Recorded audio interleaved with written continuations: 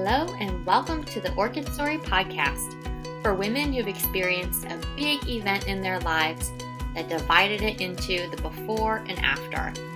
I'm Rachel Nussbaum, and I'm here to help you find meaning and healing through personal narrative now that your life looks different than the one you expected. I'm sharing stories from real life. The details may be different from your story, but the connection is universal. Head to orchidstory.com to get access to my free on-demand video training, a self-coaching session, so that you can start finding yourself, happiness, and purpose again. Now, on to the show. Hi friends, and welcome back.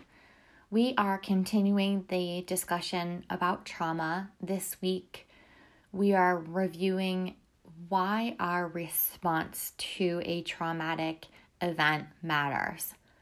Two people could have a very similar experience. They might be present at the same event, like a car accident, for example, and one of those people might develop post-traumatic stress disorder, whereas the other person might be back to their typical baseline a couple of days later. So I want us to be thinking about how you have responded to the traumatic event that brings you to the podcast today. And I will give you some suggestions for ways that you can journal about this and start thinking about the responses that you've had, because acknowledging where you are is a really important piece of finding the path to healing. So thanks for joining me today. Last week, we talked about how do you know if you've been through a traumatic experience. So if you want to check out last week's episode 35, go ahead and do that, but you don't need to do it before we talk today about the response to trauma. And I think we hear a lot about trauma. We see the word thrown around a lot. And again, I think my perception of that is it's a good thing, because we're talking more about mental health, I hope, and I think. And I really feel like the narrative gets to be yours, and you get to decide whether you've had a traumatic experience or not. And it's relevant because it affects, again, your response to that event affects your well-being. And that's why I'm here talking about it, because I want us to get clear about where we are in our response to the event. And then in the next couple of weeks, we'll talk about moving forward. So I want to start with what are the symptoms of PTSD, which is post-traumatic stress disorder. I think it's a spectrum when we think about the response to trauma. And on one end of the spectrum is a significant reaction and diagnosis of PTSD. On the other end of the spectrum is no real effect. Like you went through the thing and your body came back to baseline, your mind came back, and you're functioning normally. And so between those two things lies a whole sea of response. And like so much of what we talk about, it's not just PTSD or not, right? It's not simply black or white. There's a lot of gray here, and you don't need to have this diagnosis of PTSD to have real effects of stress, the stress response to the event in your life. And I want to add that to the conversation. And I hope that's what I'm doing here. Hopefully you're taking away that message that you don't have to have a diagnosis of PTSD to experience real effects of trauma. And also, I think the diagnosis is probably a lot more common than we might realize, because as we talked about last week, so many people have adverse childhood experiences of abuse and neglect and beyond that really impact their overall well-being. Okay, so let's walk through these three main symptoms of PTSD, and I want you to think about whether you've experienced any of these in your own response to the event that's happened in your own life. So the first thing, and these are what a lot of psychiatric professionals use to diagnose PTSD. The first symptom is intrusions. So intrusions can be flashbacks or nightmares that are linked to the experience you had. And the thing about intrusions is that they make you feel like the event is happening right now in present time. And I feel like that's a key piece of PTSD that I'm learning about, is that when people with this condition experience a trigger, which we'll talk more about later, we'll talk more about triggers later, but when they experience something that kind of sets off their alarm system in their body, it makes them feel like they're experiencing the event right now. So think about that and whether does that relate to your experience. So number 1, intrusions, which are flashbacks or nightmares.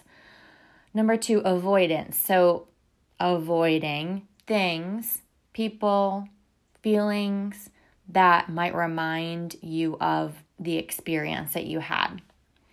And number 3, hyperarousal.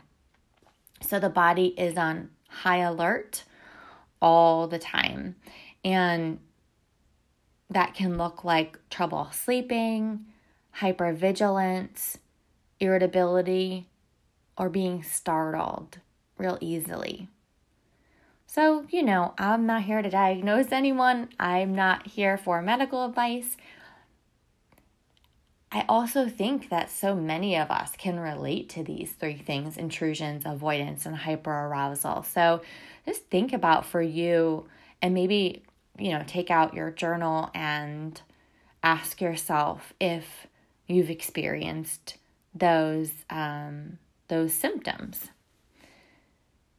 Okay, so if we move on from talking about a diagnosis of PTSD, I want to go back to that scale that I mentioned, because I want you to really think about where your response to the event in your life fits on this scale. So I think it's very common for people to have some experience with those 3 symptoms I just mentioned and still not have a diagnosis of PTSD. We oftentimes conflate trauma with PTSD, but we can have a lot of traumatic experiences in our lives and not develop the condition. And again, still have an impact of the event on us. So I think of response to trauma as a spectrum. And again, on one end of the spectrum is no residual effect from the traumatic experience, and on the other end is PTSD. So think of this as a 1 to 10 scale.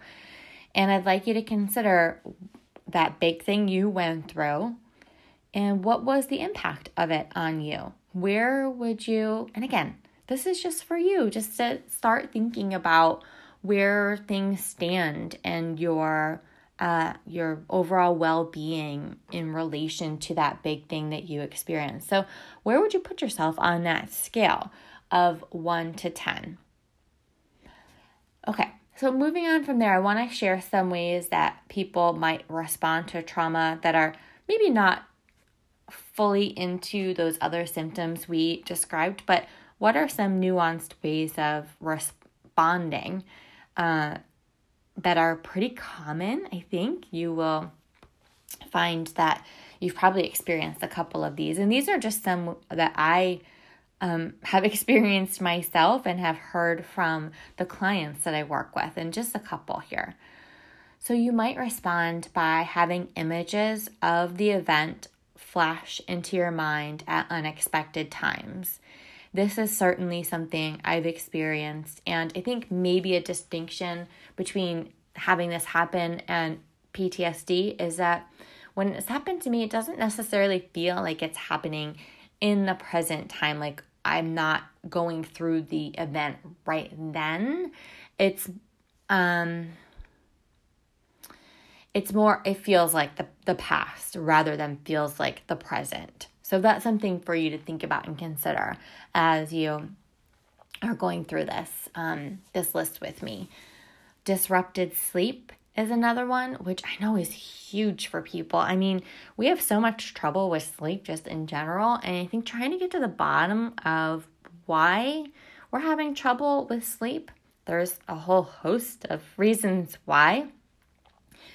Maybe we haven't thought about that our body is carrying these old stories and getting in the way of our rest. But this is one for sure that I have experienced and still do. Okay, the next one is avoiding places that remind you of what happened.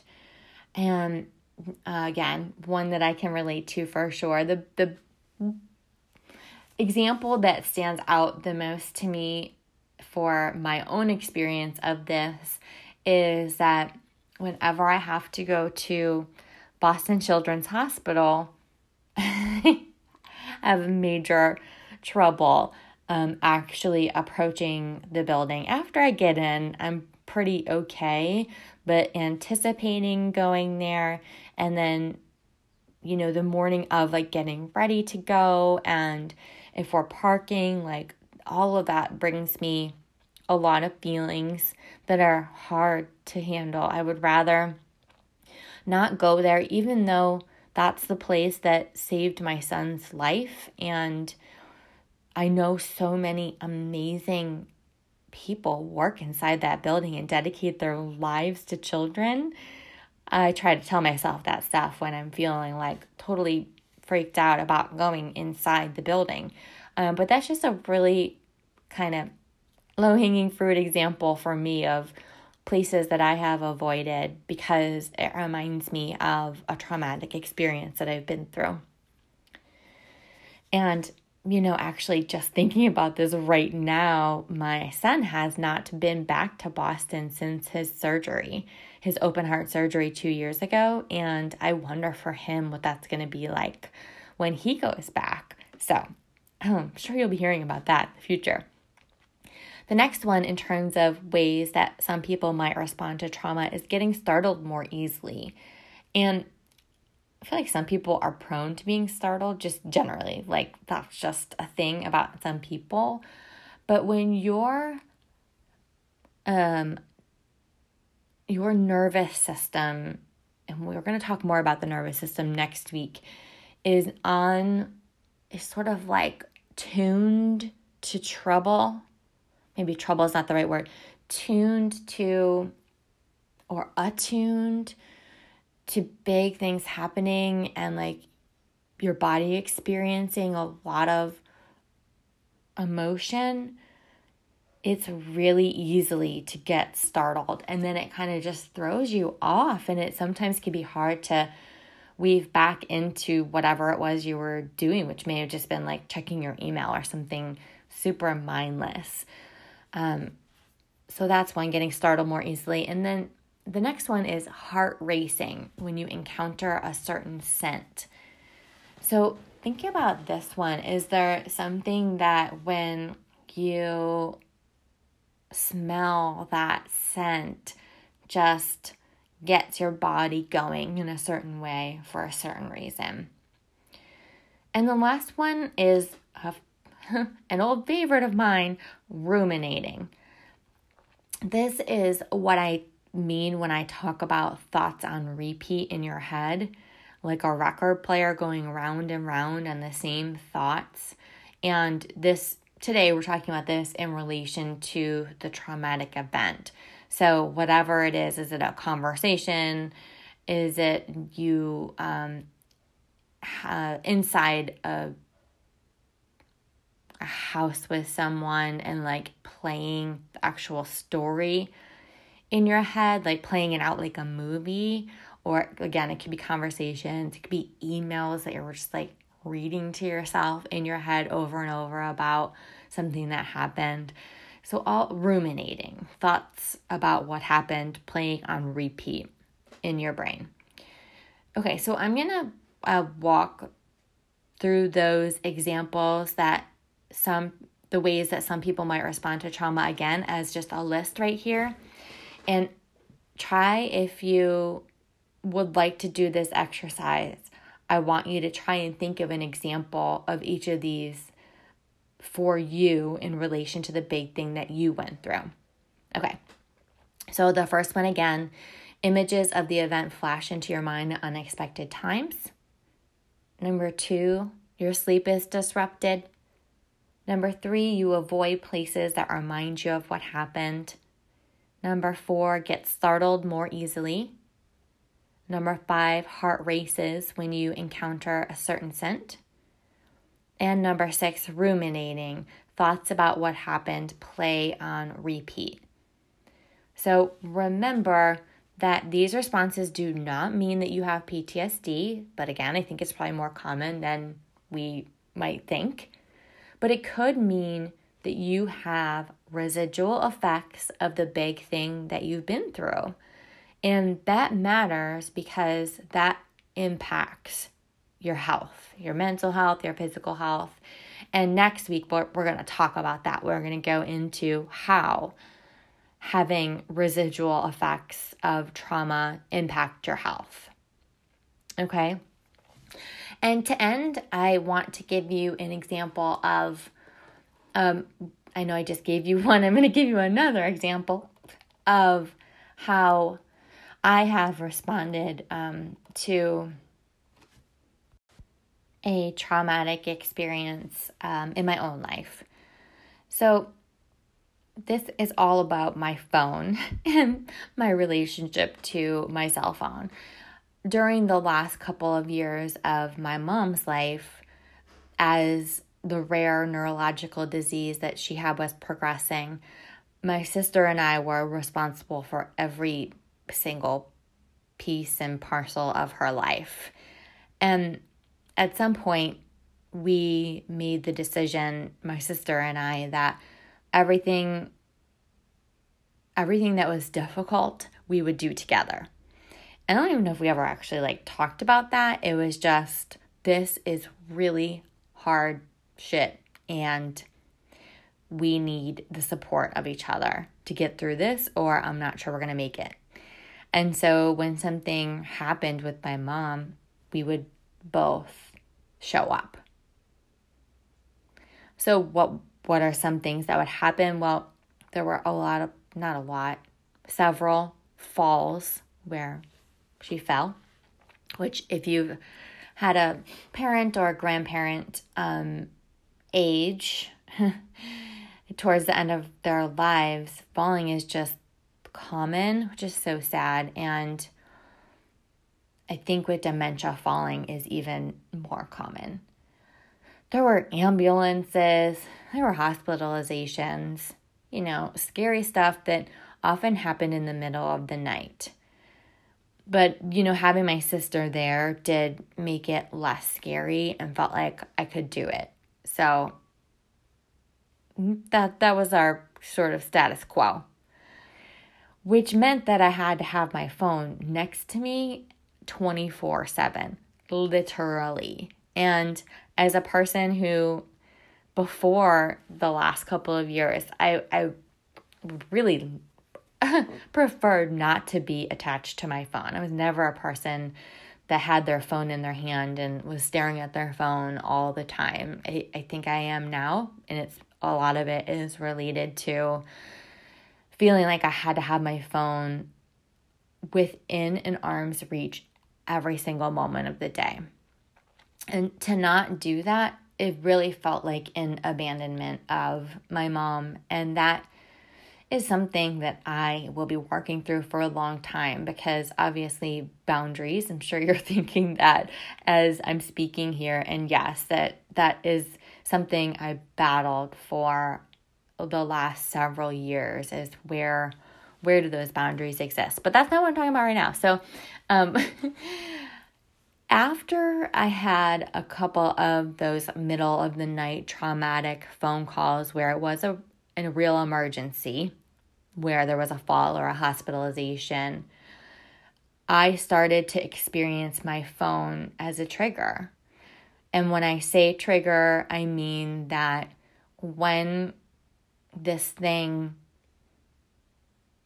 occurred, like when my phone rang or even started happening with texts, any ping or noise my phone made, my body would go into high alert. And so that meant when my phone rang, my heart started beating faster. When I got a text, I could literally feel anxiety rising like from my chest all the way up through my throat. And my body was sort of preparing itself for danger, which is what our bodies are doing when that happens. And it could have been like my husband saying, "Do you need anything else from the store?" Or it could have been a girlfriend saying, "Just checking in." Could have been my daughter texting me a photo of she and her friends. It could have been something incredibly harmless, but I experienced this response nearly every single time my phone rang or I was texted. And I don't, to my knowledge, have a diagnosis of PTSD following my experience with caregiving, but there is absolutely no doubt in my mind that I have significant residual effects.